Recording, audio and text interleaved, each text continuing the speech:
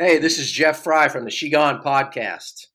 I've been away for a little while, but I'm very excited to get back rolling with the She Gone podcast. Got a special guest today, longtime friend of mine, Mike Hamilton. We're going to talk all things baseball, scouting, how we became friends, video coordinator, everything. Mike's done so many things in the game of baseball. I can't wait to dive in. First, I'm going to throw it off to our producer, Dave Dagostino. He's got a few announcements, and then we'll get to talking. Yeah, Frye Daddy, good to have you back, brother. Good to have you back. You've been traveling the globe, Yeah. changing the baseball world one kid at a time. And I've recommended to many publishers, you need to do a comic book where you're a superhero and your kryptonite is that PVC pipe, those water jugs, things that repel you on social. But real quick to our audience, 60,000. You guys know what to do. 5 stars. Write some great comments under here. This is going to be a fantastic interview because we battle the analytics of the podcast world just like they do in Major League Baseball. To our sponsor, Blackout Coffee. Their slogan is "Be awake, not woke." I'm drinking my espresso right now in the Blackout Coffee mug. Make sure that you use Jeff Frye's code at the end of this. I'll put it in the show notes. Coffee's on Jeff this month, so 20% off at checkout. You can buy as much as you want for your holiday coffee. We'll probably extend it through the year if you do well by it. So drink your coffee. And to our buddy Ted Kubiak, our very first guest on Real Voices of the Game.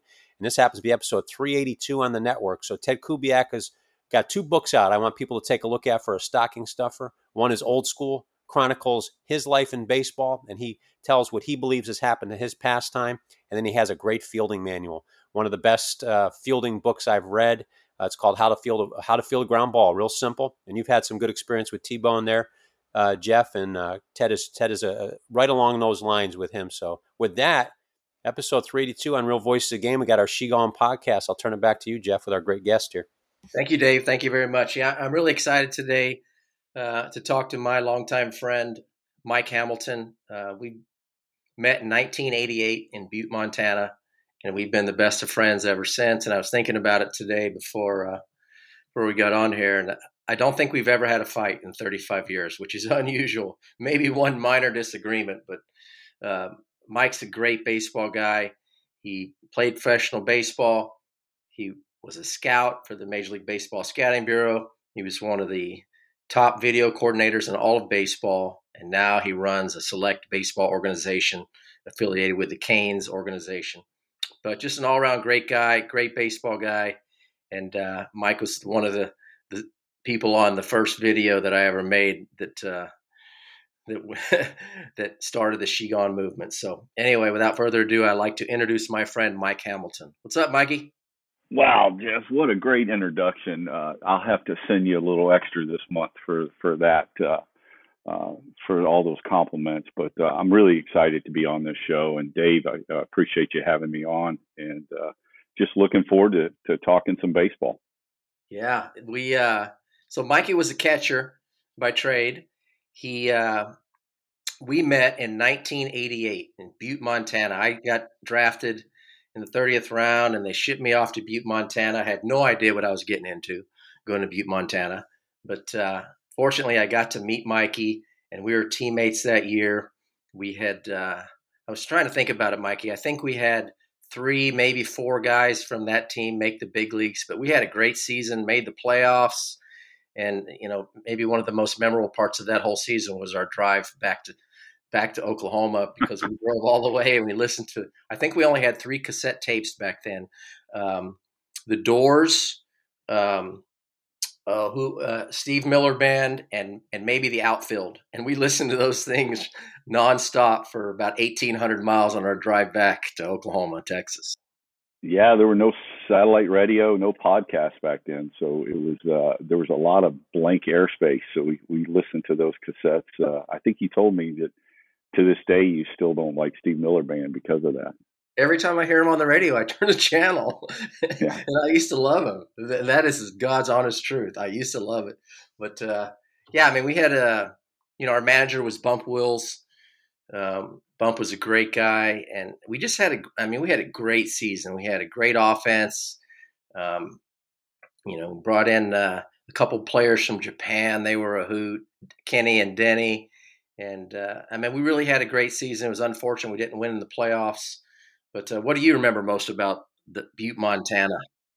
Yeah, Jeff, that was my second year of pro ball, and the year before I'd played in the Gulf Coast League, which for people that don't know, it's you play in the middle of the day, in the middle of the heat, and the only people in the stands might be a girlfriend or an occasional scout, and then hurt players.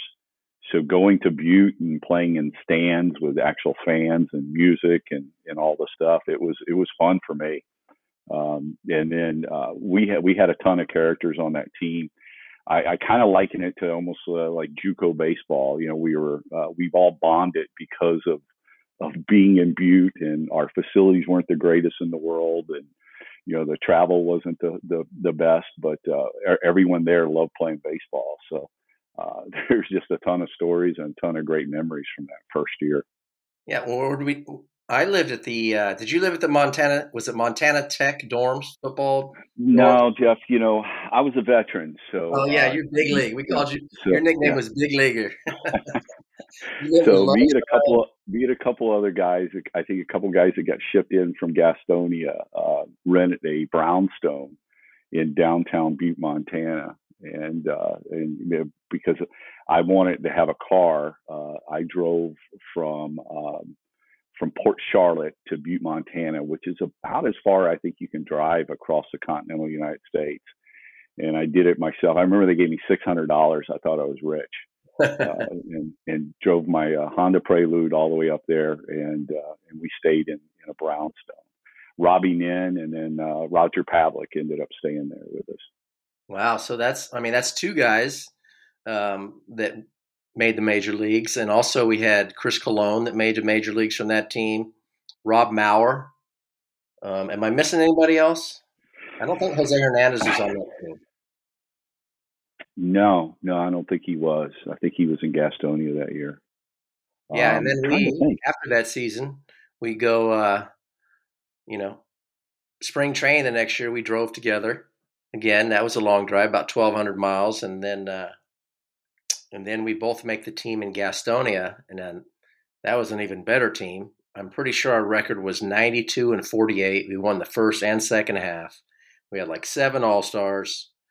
I think 9 or 10 players off that low A-ball team made the big leagues. A couple had great careers. One of them's a Hall of Famer, and you happened to back up that Hall of Famer in Pudge Rodriguez. Remember him when he was 16, 17 years old?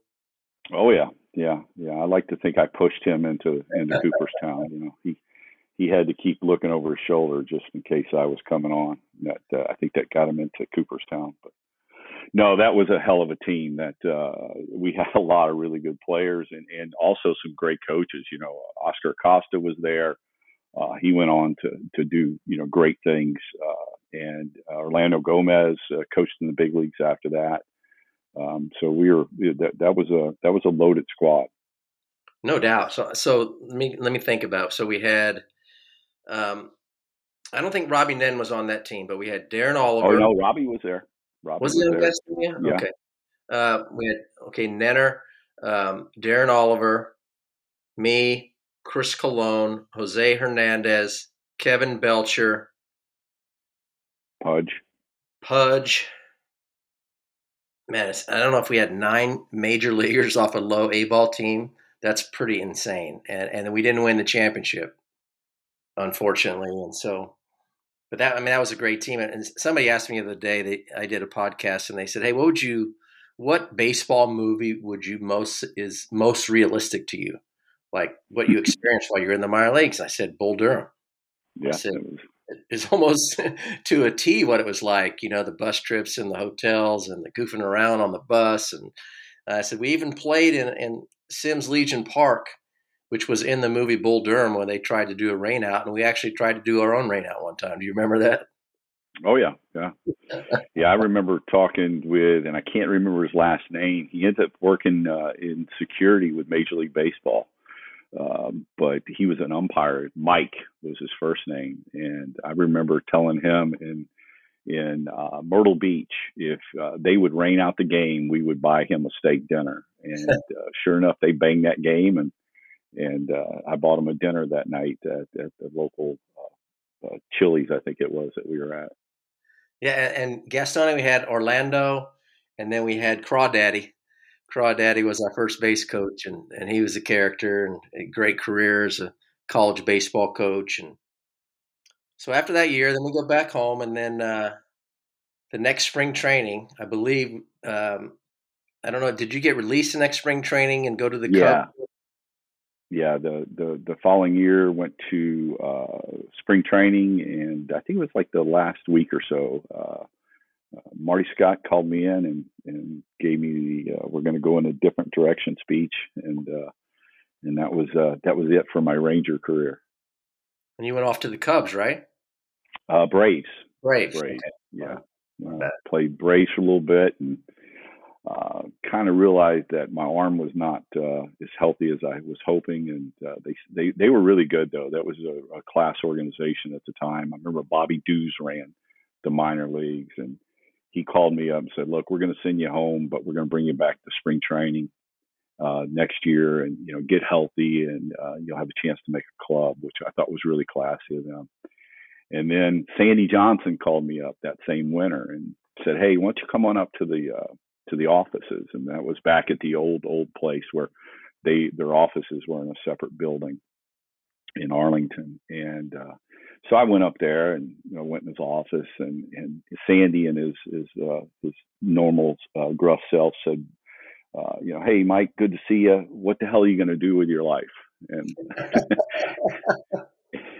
and at the time I said, "Well, I'm going back to play for the Braves." And Sandy, explained to me, said, "Look," he said, "you're a catch and throw guy, and now you can't throw." And he goes, "Your time's going to be limited on the field." He goes, "You need to look at some other options." And he was great about it, and talked me into going to Florida for scout school, which was a great move in hindsight. But at the time, I wasn't ready to do it. I talked to my dad. My dad talked to some people, and my dad gave me the advice. It said, "What do you have to lose? It's a couple of weeks in Florida, and get a feel for it and see if you might like it." And so I was smart enough to listen to him and Sandy, and went down to the scout school, and it was longer than a couple of weeks, and I thought I was going to be there like a day or two. I brought my golf clubs thinking I was going to go out and play golf and everything, and I never played a day of golf. It was a lot of hard work, but I soon realized that I didn't know as much as I thought I did about baseball and definitely scouting. Well, Sandy, Sandy's one of the great ones, obviously. Sandy was assistant GM and with the Rangers. Still love Sandy. Talked to him a couple of weeks ago. But then you got into working for the Major League Baseball Scouting Bureau, right? Wasn't that your first job in scouting?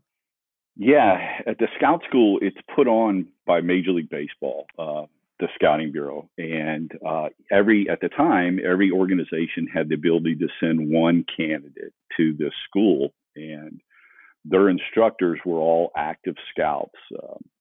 Some of the who's who, Jim Martz and Jim Walton, Carol Simbera, and then the late great Don Priest, who ran the Scouting Bureau at the time. They ran the schools, so and I have to look back at it, but at the class I was in, I think there was 3 guys that ended up being general managers. Lots of scouting directors, lots of guys that put in 25, 30 years in the game and scouting afterwards. So, it was like going to an Ivy League school to get your scouting education. And like I said earlier, I can remember writing my reports, going to games, and then coming back and looking at my reports after Jim Walton would grade them, and it looked like my old English papers in high school. It was red marks everywhere, and there was a point in time it was like, man, I got to get back on the field. This is not for me. I don't understand how to do this. Well, Jim's a legend. Jim from, I think, Shattuck, Oklahoma. Shattuck, Oklahoma, USA. Yes, sir. Cowboy Jim Walton, always going around driving his Cadillac, his convertible Cadillac. He's a legend. And how many years were you with the Scouting Bureau? I worked 10 years there. Wow. 10 years traveling. Talk about giving a base on scouting. I spent a lot of time with Jim Walton early on, and I literally traveled the world seeing the best players, international and domestic amateur players, for 10 years. Yeah, didn't you tell me you didn't give a good grade to either Albert Pujols or Derek Jeter? No, Derek Jeter. I had him as a second rounder. And if you go back, if you Google or go on YouTube, there's a video of him in high school playing in a game, taking infield. And that's actually video I took. No way. And I missed him a little bit, but I still had him in the draft at least. You can't get them all right, Mikey. You can't get them No, all right. you can't. Yeah, heck, if you get half of them right, you're doing great. All right. And then, so how did you transition from working for the Major League Baseball Scouting Bureau into being a video coordinator? Well, the year that USA Baseball decided to use professional players, I was still working with the Bureau. And I was asked to go to Tucson, Arizona, and help with the tryouts. We would bring players in, and they were minor leaguers, and they hired a staff of coaches, and we would bring guys in, and then eventually we were tasked with putting that team together that was going to go to Winnipeg, Canada, for the Pan American Games. And you had to finish in the top 2, I believe it was, so we could qualify for the Olympics. And at the time, there was a lot of pushback from the professional ranks. The major league teams didn't want to send prospects. They couldn't send actual big leaguers. There was a lot of politics involved. So Sandy Alderson and Pat Gillick ran that for the Major League Baseball part of it. And they were great at their job, and they understood all of what was going on. And so they put together a great staff of coaches. Buddy Bell was the manager. Marcel Latchman was the pitching coach. It was a big league staff. And so I was part of that. And then when we finished up, Buddy offered me a job. He had taken the job with the Rockies soon after we finished that. And he offered me a job to come to work for him. And at first I asked him, what was I going to do? And he said, we'll figure it out. And so we ended up figuring it out. And that's how I became the video coordinator for the Rockies. Well, that's pretty cool. I mean, he just knew that he wanted you at some role on his staff. And, a guy like Buddy Bell, who's had almost every position in the game, from player to front office guy to, managing the big leagues. He was my manager with the Rockies when I got traded. We'll get to that here in a little bit. But just the fact that he just wanted you and didn't care about the role, that says a lot about, what he thought about you and your work. Yeah, Jeff, and Dave, as we go through this, you'll see the common thread is I've been extremely fortunate to be around some great baseball men, great men in any way in their own right, but great baseball men. And the only thing I was smart enough to do, I think, was to listen. And but Buddy was one of those guys who's extremely well respected in the game, and the lineage that he comes from, and his boys and his dad. The Bell name is right up there with all of them as far as that, the Griffeys and the Boas of the world. Well, speaking of great men, that's a great segue. Let's talk about Carl Hamilton. Your dad, if I'm not mistaken, was the first ever video coordinator in the major leagues. Is that correct? Yeah, as far as I know, and as far as anybody else knows, that he was the first one to really, to figure out how to utilize the technology. Back then was minimal, but in order to help players and scouting and things like that. But his story is it's a pretty cool story. He was in the military. He had a baseball background, but he was actually had a bigger background in the military and law enforcement. So when he retired from that, he started a security company that utilized closed circuit television cameras. And he got a call one day from a friend who was wanting to know if he could install a camera at Arlington Stadium, the old Arlington Stadium. And he went in and they installed a camera, and the technology, like I said, wasn't very good, but they had a TV in the bathroom, and they were able to see the center field view, and that was the start of the first video that was being utilized. Ted Williams did video with old cameras and film cameras and things like that, but this was being utilized on a daily basis. Wow. And so he worked for Bobby Valentine at first, didn't he? Was that his first manager he worked for? Well, I recall, I think there was actually some guys there first, and then Bobby really spearheaded and came up with more, because he owned the restaurants, the sports bars. They had those big giant satellite TV or satellite antennas out at their restaurant, and they could get other games. And even back then, very few teams were televised on a daily basis. Mm-hmm. I'm not even sure the super stations were up and running then. So literally, you would ask about a pitcher, and you didn't know if he was black or white or tall or fat or skinny. You had advanced reports, but you didn't know what he looked like. So Bobby, came up with the idea with my dad is, hey, we can start recording these games, and then showing our players the other teams that we're playing.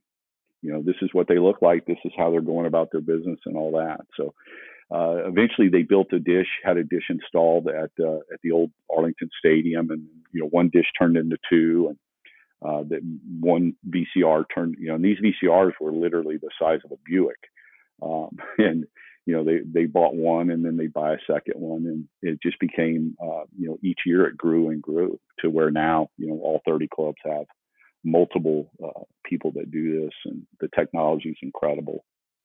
Wow, that's crazy. And so your dad, I told you earlier I was going to talk about this. I'm not sure I've ever told you this, but when your dad went from the Rangers to the Mariners and started working for the Mariners and Lou Piniella and all the great players they had there, and every time we would go play the Mariners, the highlight of me going to Seattle was getting to go see your dad. I made a point every time to go over on Seattle side of the field, which is normally you're not allowed to go over there. And I just go in there, and I'd probably send a message to you or whatever and said, hey, I need to see your dad, and go see your dad. And he would show me his stuff, and he would show how he made a video or two of me. And I just couldn't wait to get there to see your dad, because your dad is just just an incredible man. And I always looked up to him. Well, that's really sweet of you to say. I know he always would call me or after we would talk and stuff, and he mentioned that you were in town or you had just gotten in town and stuff like that. And he thought the world of you. But that was the thing with him was, and it's still to this day, I will run into people or social media, somebody will reach out, and I knew it then, but now that he's gone, it's still to this day, people will say, Carl, man, your dad, Carl, he was the greatest guy. He was the best guy. Players would tell me, oh man, I owe this to him, and he did this for me. Guys that weren't even in the Mariner organization when he was there, when they were with other teams, they would tell me about how he would send them a note, or it was just it's great to hear, because of course I'm biased, but he was not only a great dad, but he was a really great baseball person. Yeah, I've never heard anybody say one negative word about your pops, man. He just was just one of a kind. And so I'm guessing you learned a lot of your stuff from him, and then now your career starts with the Rockies under Buddy Bell. You got some great players that you worked with over the years with the Rockies. One Hall of Famer already in Larry Walker. Looks like a good chance that our buddy Todd Helton will hopefully get elected this year. So you got to see some really good hitters. And what was the type of stuff that you would talk to these guys about when you're going over their video, or you would just show them their video? Yeah, that's a great question. To kind of go back, my first spring training, I remember, and I tell this story quite a bit. One of the things that I was asked to do was to kind of coordinate our advanced scouting reports. Gather all the information. Of course, we made videos for the players so they could watch, but we also had written reports that our scouts would send in. And I asked Buddy, I said, Buddy, look, I played a couple years. I've been around the game. I've scouted, but why are these guys going to listen to me? Why would they listen to me? And his answer, he said, they won't at first, but once they realize how much you care, he goes, then they'll start to listen. And that stuck with me. And he was 100% right. Early on, I was nervous. I was scared. I didn't know the video coordinating job. I was very fortunate to have my dad that I could call up any time and say, how do you do this? What equipment do I need? What do you do when this happens? But I also, I grew up in a clubhouse, but I was a kid growing up in the clubhouse, and no one really expected much of me. And now all of a sudden I have this job where I'm in a big league clubhouse, and we've got some really good players, and I'm trying to make my way, not only with our staff, but also with our players. So the thing that Buddy said about, making them understand that you care, that went a long way. And so did you offer these guys advice, or did you wait for them to ask you your opinion on stuff? Yeah, no, I kept my mouth shut. I just was there. Marcel Latchman, who I mentioned earlier, and who was later, hired by Buddy, and then Clint Hurdle, who had been on the staff with Jim Leland, and he stuck around. They both took me under their wing and gave me a lot of great advice, and I kind of followed their lead. And because of that, I slowly got to the point where I felt, every now and then when I would build a relationship with a player, I would feel more and more comfortable maybe offering something. But to answer your question, no, I waited for the coaches or for the players. I waited for them to ask, and then I would give them my opinion.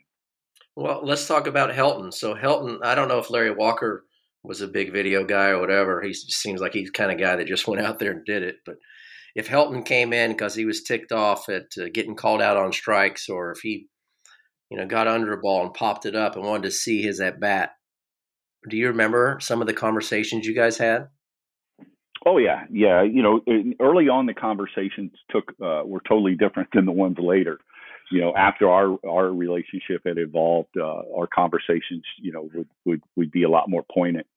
But Todd was, and this, Jeff, you played with him. You saw him as what a competitive person he is, and that he just, failure was not acceptable at all. Which all athletes are that way, but some are wired a little differently. And Todd was one of those guys. He just, bottom line, did not take any kind of failure well, and he expected perfection. And but the one thing that sticks out with me with Todd was early on, we had started to build a relationship. As far, I felt like he trusted me a little bit. He told me, he said, look, you can tell me anything that you see, just don't talk about my hands. And I'm like, well, why is that? And he said, because my hands are the reason why I'm in the big leagues, and that's why I hit. And if I start to think about that, if I start to think about how I put my hands to the ball, he goes, that's not going to be good. And so that was a learning experience for me, was to define the keys that these players needed to hear or wanted to hear, and then leave the rest of the stuff alone. Right. And I remember when you were probably just, if I remember correctly, right about when you started that job is when we started using the compact discs instead of the VCRs, right? Yeah. We started to burn CDs or DVDs, like I think my second year there. But my first year, everything was VHS tapes. We used to lug them around and send them to it was players. kind of hard to go back and rewind one of those and get exactly where you wanted to go, as opposed to a DVD or CD. And I remember a funny story I had with the Red Sox when I ran all the way from the dugout all the way back to the video room in the back of the weight room. And my good buddy Billy Broadbent was the video guy doing your job back there. And I thought I got called out on a bad pitch, and so I asked him to rewind it, and so he rewound it, and I was very upset. And I didn't really want to hear what he had to say, but I was like, man, that's a ball. And he goes, I don't know, Frito, that's a pretty good pitch. And I looked right at him, glared at him, and I said, listen to me, Billy Broadbent.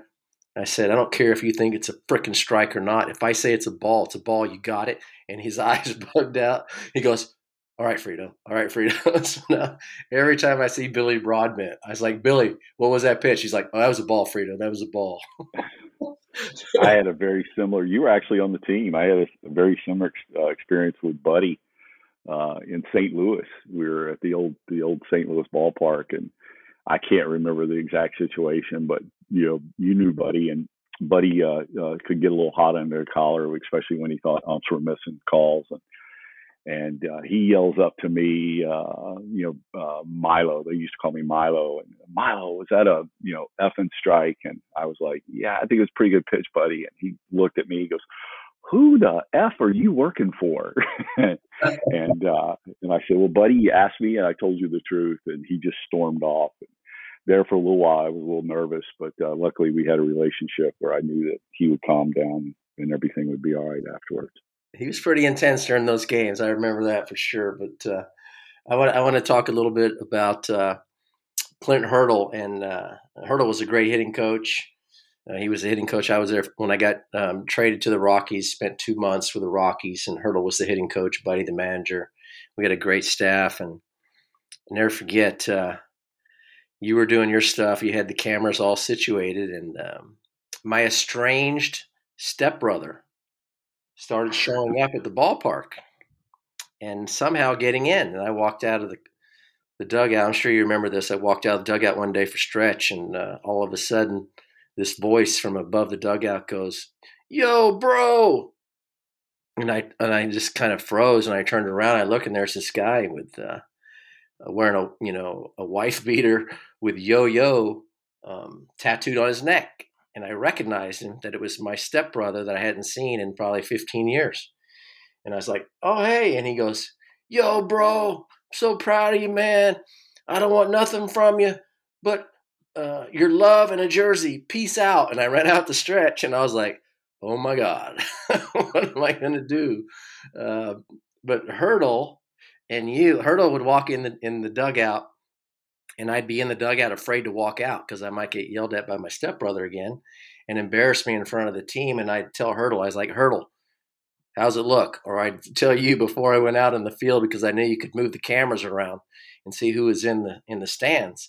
And I'd say, Hurdle, how's it look? And he's like, yeah, it's not looking good. So I knew that I couldn't come out of the dugout until like the clock turned to 4:40 when stretch started. Otherwise, I was going to get yelled at by my stepbrother. You remember that? Oh yeah, I remember that very well. Hurdle was he was a player's coach, man. He he did what he needed to do to get his hitters right and build their trust. And I do remember our little using the cameras, and then Hurdle would give you the thumbs up or thumbs down, basically, so you could come out and stretch. But that was a lot of fun. That was when we traded for you. I remember Dan O'Dowd had called down to me and told me that we might be getting you, and he had a couple of his guys ask me some questions about you and things like that. I remember how excited I was that there was a chance that we were going to get you. And then we traded Mike Lansing for you, and I think we were in Milwaukee when we did it, and you showed up, and that was a whirlwind that last couple months of the season. We had a little. I remember you had a hell of a year too. You hit like 9,000 for us. I think I can't remember exactly what it was, but you hit like 350. I think 356 or something like that. But I only had like 90 at bats. But what I think where Hurdle made a huge impact on me was having never played in the National League was in the pinch hitting department, because I hadn't pinch hit a lot during my career, but I do remember going up to home plate and thinking, everything is on me now. I've got to win this game for my team, and putting pressure on myself, and it makes it hard to succeed in that role. And so Hurdle said, listen, you go up there and you get your swings in. He goes, it's not your fault we're losing. All these other guys have had 3 or 4 at-bats each, and they're the reason we're losing. So don't feel like you have to win the game every time you go in to pinch hit. Just go in there, have a good AB, get your swings in, and just let it, whatever happens, happens. And I ended up going 9 for 20 that year, hit 450 as a pinch hitter. And it's just because of, what Hurdle told me as far as the mindset. Yeah, and that's the thing that a lot of people just don't understand, because how things have changed is that so much of what could be a pivotal moment in your career is more about your approach, or more how you handle the failure. And having guys like that give you that advice, I'm sure that still goes on, but I'm also sure that somebody might have given you mechanical advice instead. And oh, your hands are too high, or oh, you need to do this now. And instead, this was just a mental cue for you. Hey, Jeff, take a deep breath and relax. You got nothing to lose. You're supposed to fail, actually. And that took a lot of pressure off of you, and then it allowed your ability to come out. I'd like to see more of that in our game. And like I said, this is not a knock on any coaches out there, because I'm sure a lot of guys still do it, but I also know that a lot of it has become mechanical based. Yeah, and I talk about this a lot. I had some great hitting coaches during my career. So fortunate to have Rudy Jaramillo and Clint Hurdle and Jim Rice, Cito Gaston. I had Gary Gaetti, Brooke Jacoby, Willie Upshaw. I had some great hitting coaches who had great careers in the big leagues. And 15 years of my career, not one of them ever talked to me about my mechanics. It was, if I'm doing anything wrong, I'm dropping my hands maybe at the last second, or maybe I'm pulling off, my shoulder's coming out, or I'm not getting my foot down in time. But it was never anything more than that. And now, it seems like everything's about mechanics. I made a silly video yesterday about it, about there's so many different things that these guys are thinking about in their swing. And to me, it just makes it confusing and overcomplicates stuff. And this game's difficult enough, man. When you step in that batter's box, you better have a clear head and have your game plan, because you can't be thinking about your mechanics. Yeah, I've seen it evolve. I agree with you. Even though I was entrenched in video, most of the time we use the video to try to make a point. A lot of times the video was there to try to just make the player feel more comfortable. But I've seen the evolution of, especially with hitters, that the outcome, there was always a mechanical issue. If the outcome was bad, then there's got to be a mechanical issue. And then we would, you search for that. And if you search anyone's swing, you're going to find flaws in it. And to me, that's the opposite of what you want to be doing. You don't go back and look for mechanical flaws when you hit a ball down the line for a double. You only do it when you fail, and we know we fail in this game a ton. So that's the big thing I've seen with hitting, is that a lot of guys are, especially on the amateur level, they're trying to build the perfect swing instead of trying to build the perfect hitter. And you're never going to build a perfect hitter or a perfect swing. But to me, this game is still about hitting. It's not about swinging. And that's the thing that I try to tell our hitters, the kids in my organization, the ones that I'm around, the ones that will listen to me, is this is not about building your swing. This is about learning how to be a good hitter. Yeah, and we had a bunch of good hitters on that team. We had Jeff Cirillo had a great year. Jeffrey Hammonds had a great year. Neffy Perez. He had Helton, Larry Walker. Brent Main was a good hitter. And no two of those guys had the same swing. No two of those guys had the same keys to their swing or what they're thinking about or approach. And they just found a way to be successful. And that's what I tell people all the time, is like, you can't just copy one person that you see as being successful and think you're going to be able to hit like that person. It's not that easy. Or we would have all done that. I would have copied Nomar or Juan Gonzalez or Palmeiro, Will Clark, or, if it was that easy to just copy somebody, major league players who are very gifted should be able to copy a guy easier than a 10 or 12-year-old. So quit trying to develop this perfect swing and try and swing like Aaron Judge or some of these other guys, because you're not that person. You don't have his skills, his traits, his vision, anything like that, his timing. So you got to find out what works for you and focus on being the best version of you. Yeah, that exactly right. I use this. I was very fortunate. I've been around. I think the last time I counted 9 Hall of Famers. If you count Helton, that'll be 10. And half of those, or more than half of those, were hitters. Edgar Martinez, King Griffey Jr., Larry Walker, Pudge. So some guys that have really done a lot in the game. And like you said, they're all different. And Major League Baseball has a ton of resources. And if there is this perfect hitter out there, I think they would have figured it out by now. And there's not. If we turn on a Major League game and we see 18 hitters come up to the plate, or 18, 20 hitters come up to the plate in the game, we're going to see all sorts of body types. We're going to see a lot of different swings. The common things that I've always seen in the best hitters were most of them had no conscience. They didn't let the at-bat from before affect their next at-bat. They all had great memories and recall. They could tell you things about their at-bats from past seasons, and I know you're the same way, Jeff. And then the other thing was some physical characteristics. Most of them were extremely aggressive. Even though they didn't always swing at the same pitches, they were ready to swing at their pitch. And so I consider that being aggressive. And then physically, all of them, especially nowadays, are strong.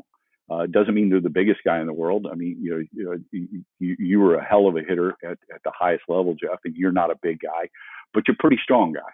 And those were the common traits I saw.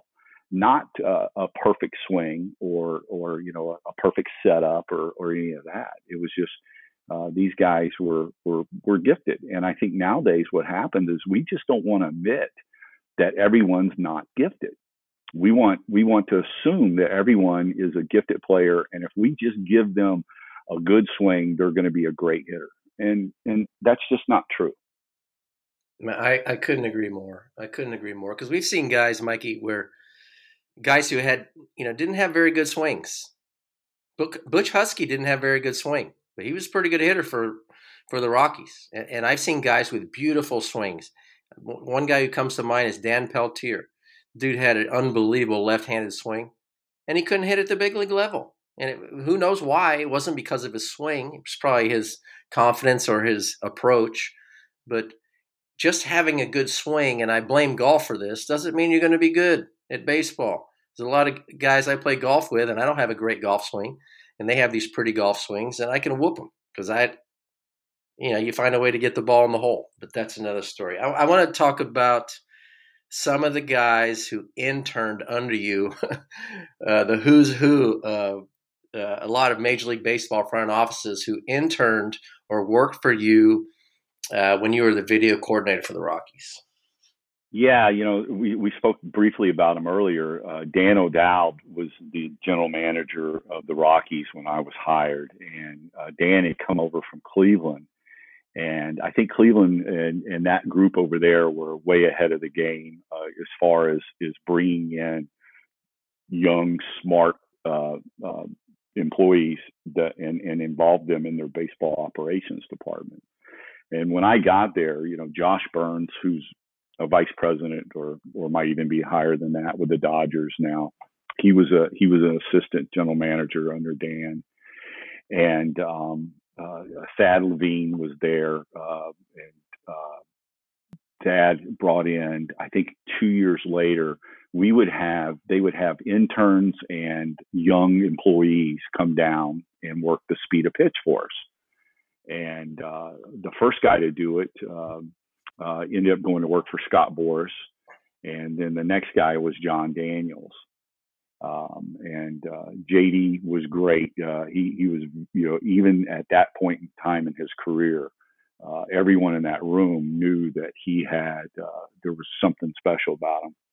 And it was, I think, literally 4 years after the first time he did that for us, he was the general manager of the Rangers.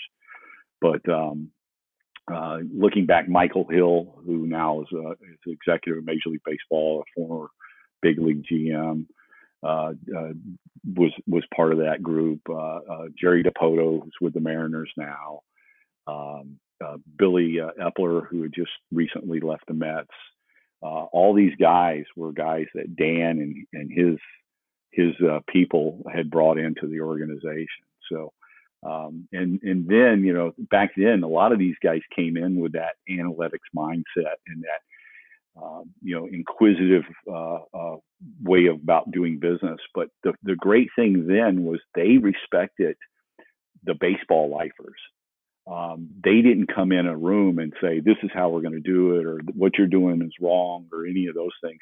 They would come in the room, sit in a corner and listen. And they respected the guys, the Toby Harris and you know, the Marv Foleys and people like that would speak in these organizational meetings. And these guys would eat up the information, and then they would go off and try to figure out a way to make us better. And that's where we've seen the tide turn quite a bit, Jeff, and Dave, is that I think, you know, the guys that weren't entrenched in the game, didn't grow up in the game. You know, this is not a blanket statement, but I think there's the respect for the ex-player, for the lifer is not there anymore. Yeah, I agree. And I can't stand that part of it. I know, I don't know how many years ago it was, probably 8 to 10 years ago, I was at the Major League Baseball winter meetings, and I was talking to, I think it was Clipper, Dave Klipstein, and you know, he's been in scouting for probably 30 years, and some young kid walks by, and he goes, "You see that kid right there?" And I said, "Yeah." He goes, "He's our head analytics guy." He said, "He's got more say than I have, and we just hired him." And to me, that's where they've made the mistake. And I know as players, when they first started bringing in the analytics guys, or we called them the nerds, when they started coming in, and we didn't really want to hear what they had to say. I don't think that we ever mistreated them or disrespected them. But now it seems like it's the other end of the spectrum, where these guys have no respect for men who've spent 30, 40 years in the game. And because it's all going back to the numbers, and that's all they care about is the numbers. And it seems to me like they don't take any blame when things don't go right. Yeah, the key, the organizations and the people that are able to bridge the gap, you know, like I mentioned Dan, but I remember Thad Levine being one of those guys. You know, he could go sit up in the boardroom and talk numbers and grasp everything and have a great understanding. But he could also come down to the clubhouse and BS with a player, or, you know, talk to a coach or a clubby or whatever, and have the same impact and relationship. And the teams that understand that and promote that, I think those are the ones that we see have the long-term success. You know, I'm not against analytics. It's another tool. But like any tool, you can't build a house with just a hammer. And you know, you need to have a lot of tools and utilize them all. And I think that's where, you know, guys like you and I, we see that's where the change of the game is. The things that we bring, or the things that we feel like we have to offer, aren't coveted anymore, or aren't coveted as much as they used to be. Yeah, you're right. We talked a little bit we've talked about this quite a bit, about you being a catcher by trade. A lot has changed in the catching department, especially receiving, and now, you know, even with the remote controls and the calling pitches and stuff like that. But you talked to me once about, I think it was Dan O'Dowd who had one of the first guys to come up with the idea of getting catchers who get more strikes called, kind of the stealing strikes. And do you remember when that first started with the Rockies? Yeah. I remember I was actually scouting then, and Dan, like I said, he was always ahead of the game.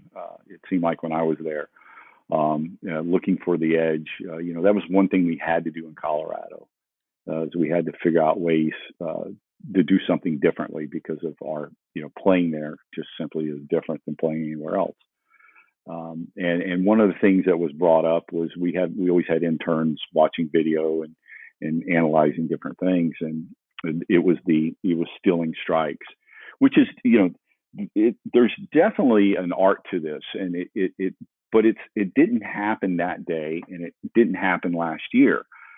This has been ever since baseball's been around. There's been pitchers and catchers that are better at getting calls than other ones.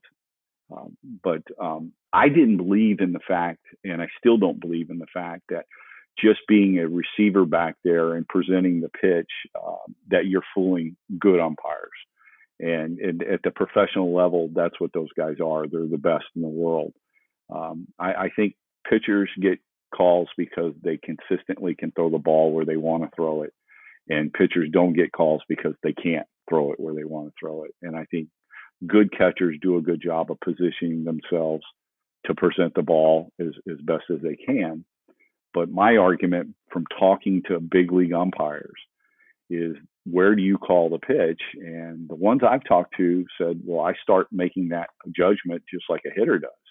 I see the ball out of the pitcher's hand, and I start making that judgment, and then my brain, comes up with a final call. But it's not when the catcher catches the ball; it's out in front. But that's just my belief. I think we've made way too big a deal about presentation, one knee catching. I don't have a problem with guys catching on one knee. I have a problem when guys don't catch the ball and when guys can't block the ball. Because to me, that was what I was always taught, that your number one job, that's why they call you a catcher. It's to catch the baseball. Right. And if you call a pitch a breaking ball, and this is this pitcher's out pitch and he likes to bounce it, and if you call it, it's your job to block it.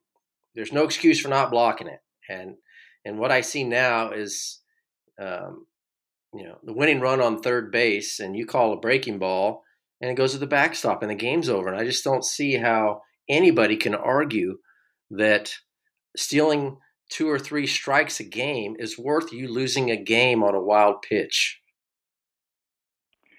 Yeah, I'm sure there's a number for it, but I would like to see how many stolen pitches are equal to 1 run. And I don't care if a catcher stands on his head and can catch and do a great job. That's so be it. That's fine. I just not a huge fan on the emphasis being so much on trying to steal strikes. To me, it's about catching the ball. It's the pitcher's job to throw the ball over the plate. It's the catcher's job to catch it and keep the ball from going to the backstop or keeping the runner from advancing. Yeah, and I always will believe that's his number one job. Right. And I think the thing that bothers me the most is, big league pitchers, for the most part, can throw the ball pretty close to where they want to. They don't generally miss by 2 or 3 or 4 feet. But now we have these kids, young kids that are just learning the game and just learning to catch. And they've got a pitcher on the mound that you never know where this guy's going to throw the ball. So teaching them, to start out with a one knee catching where it's hard to move, and, it might work if you got Greg Maddux who can pinpoint a pitch, but you got a 12-year-old or 10-year-old who can't throw it, hit the broadside of a barn, and you got this kid set up looking like a big league catcher back there. He's got no chance of blocking the ball. Yeah, I think we're doing a disservice when we're trying to teach 10 and 12-year-olds to catch like 28-year-olds. We all have to build a foundation in this game, and the foundation for baseball is the fundamentals of the game. And I just did a catching camp with Mike Clements, who's a coach with Navarro Junior College, and I thought he did a great job of relaying this. And the same message I have is that, if you want to catch on one knee, that's fine, but you still have to have a good base of a foundation to catch on both feet. And you still have to be a really good receiver before we worry about throwing and blocking. But unfortunately, a lot of what drives all this, Jeff and Dave, is the lesson game. There's a lot of guys giving lessons, and I do that. I own a facility. I have lots of coaches that work with us that give lessons. I'll occasionally will work with someone. So I'm not against the lesson, but in a lot of people, in order to sell these lessons, they have to sell things.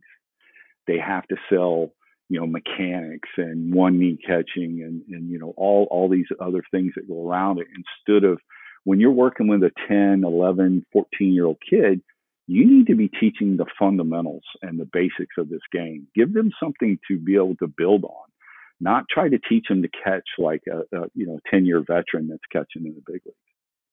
Yeah, I mean, I know you see that a lot with the stuff I do on social media as far as really, and most of it's the hitting instruction where these guys are teaching all these absurd things to kids. And you're right. It's just, oh, hey, take this gimmick or you take this hitting tool and this dog toy, and we're going to teach you how to do this because we saw Mookie Betts do a drill like this, or we saw this guy, this one knucklehead's got a propeller. He's teaching kids how to hit with a propeller.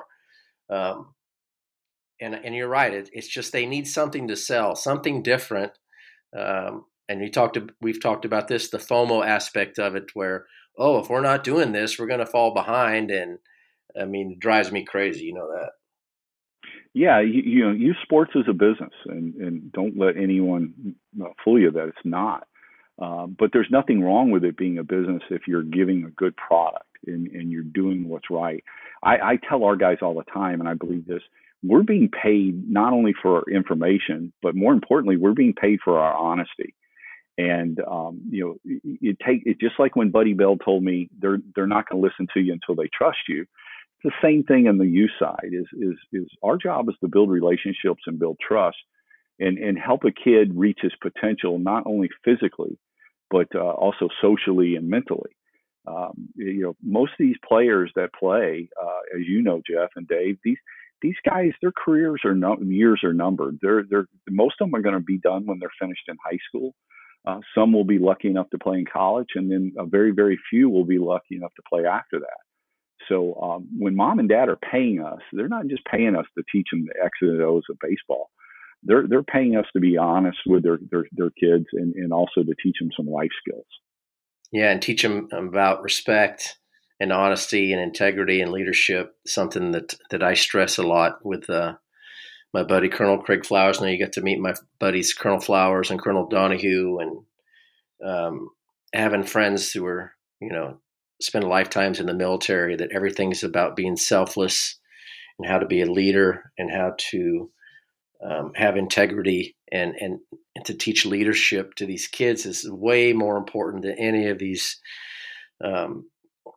special hitting styles or techniques that people are teaching.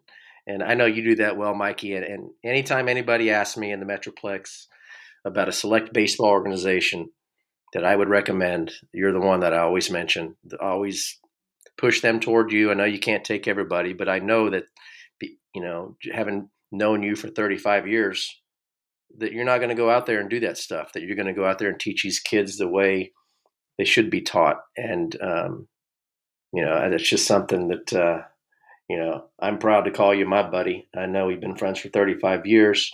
You run a heck of a select baseball organization. I don't know if you want to talk any bit about your organization in the DFW area. Did you change it from Collin County Baseball to the Canes organization, or is it both now? Yeah, well, the facility is still Collin County Baseball Academy, but our teams are the Canes teams. It's part of the national organization. We made that move a couple of years ago. It's been a great partnership. It's allowed us to do some things and provide some things for our players locally that we weren't able to do. The game is the youth levels as they migrate towards high school, and the recruiting and all the things that are going on have changed. They continue to change. That's one of our biggest things that I try to do is gather information and speak to guys that are making those decisions at the college level and the professional level, so I can offer the real information. As you know, Jeff, you're involved in social media.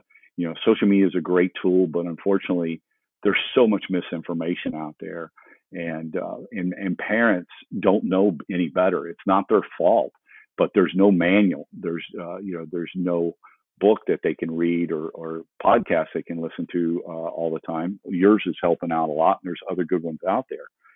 Speaking with Dave, but there's just so much misinformation, and as a parent, you guys know this. I know this.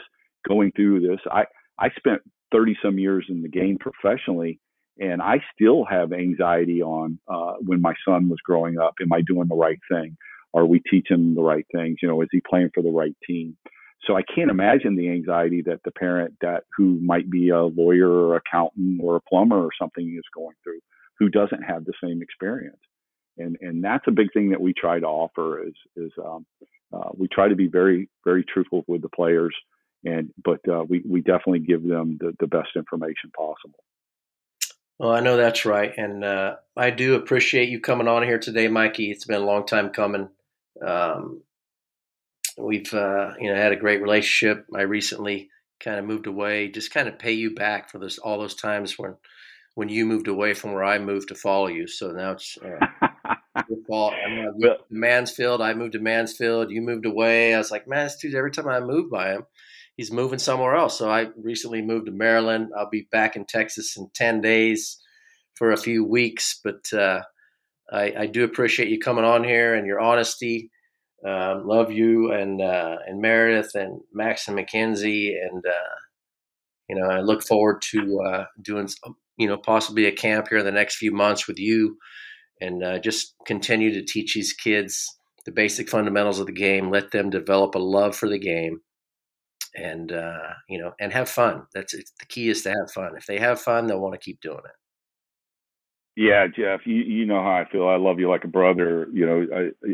We've established, we've known each other and been through a ton. We've seen our kids grow up and gone through deaths in the family and births and pretty much everything you can go through in life. The one thing, a lot of people, it's funny, I run across people and, they see one or two of your arguments on Twitter or things, and they're like, why is he always so angry? And when I explain to them that you might be the nicest guy I've ever met, that if one of your biggest faults is you are too nice, they all look at me, like, oh, you must not know this guy very well. And, I tell them you would give your shirt off your back, literally, if you thought it was going to help someone. And that the reason why that you are and what you do is because you truly do love the game and you truly appreciate what the game did for you and your family. And so, you don't have to agree with everything Jeff says or does, but I can tell you his heart's in the right way. So, I can't thank you enough for our relationship.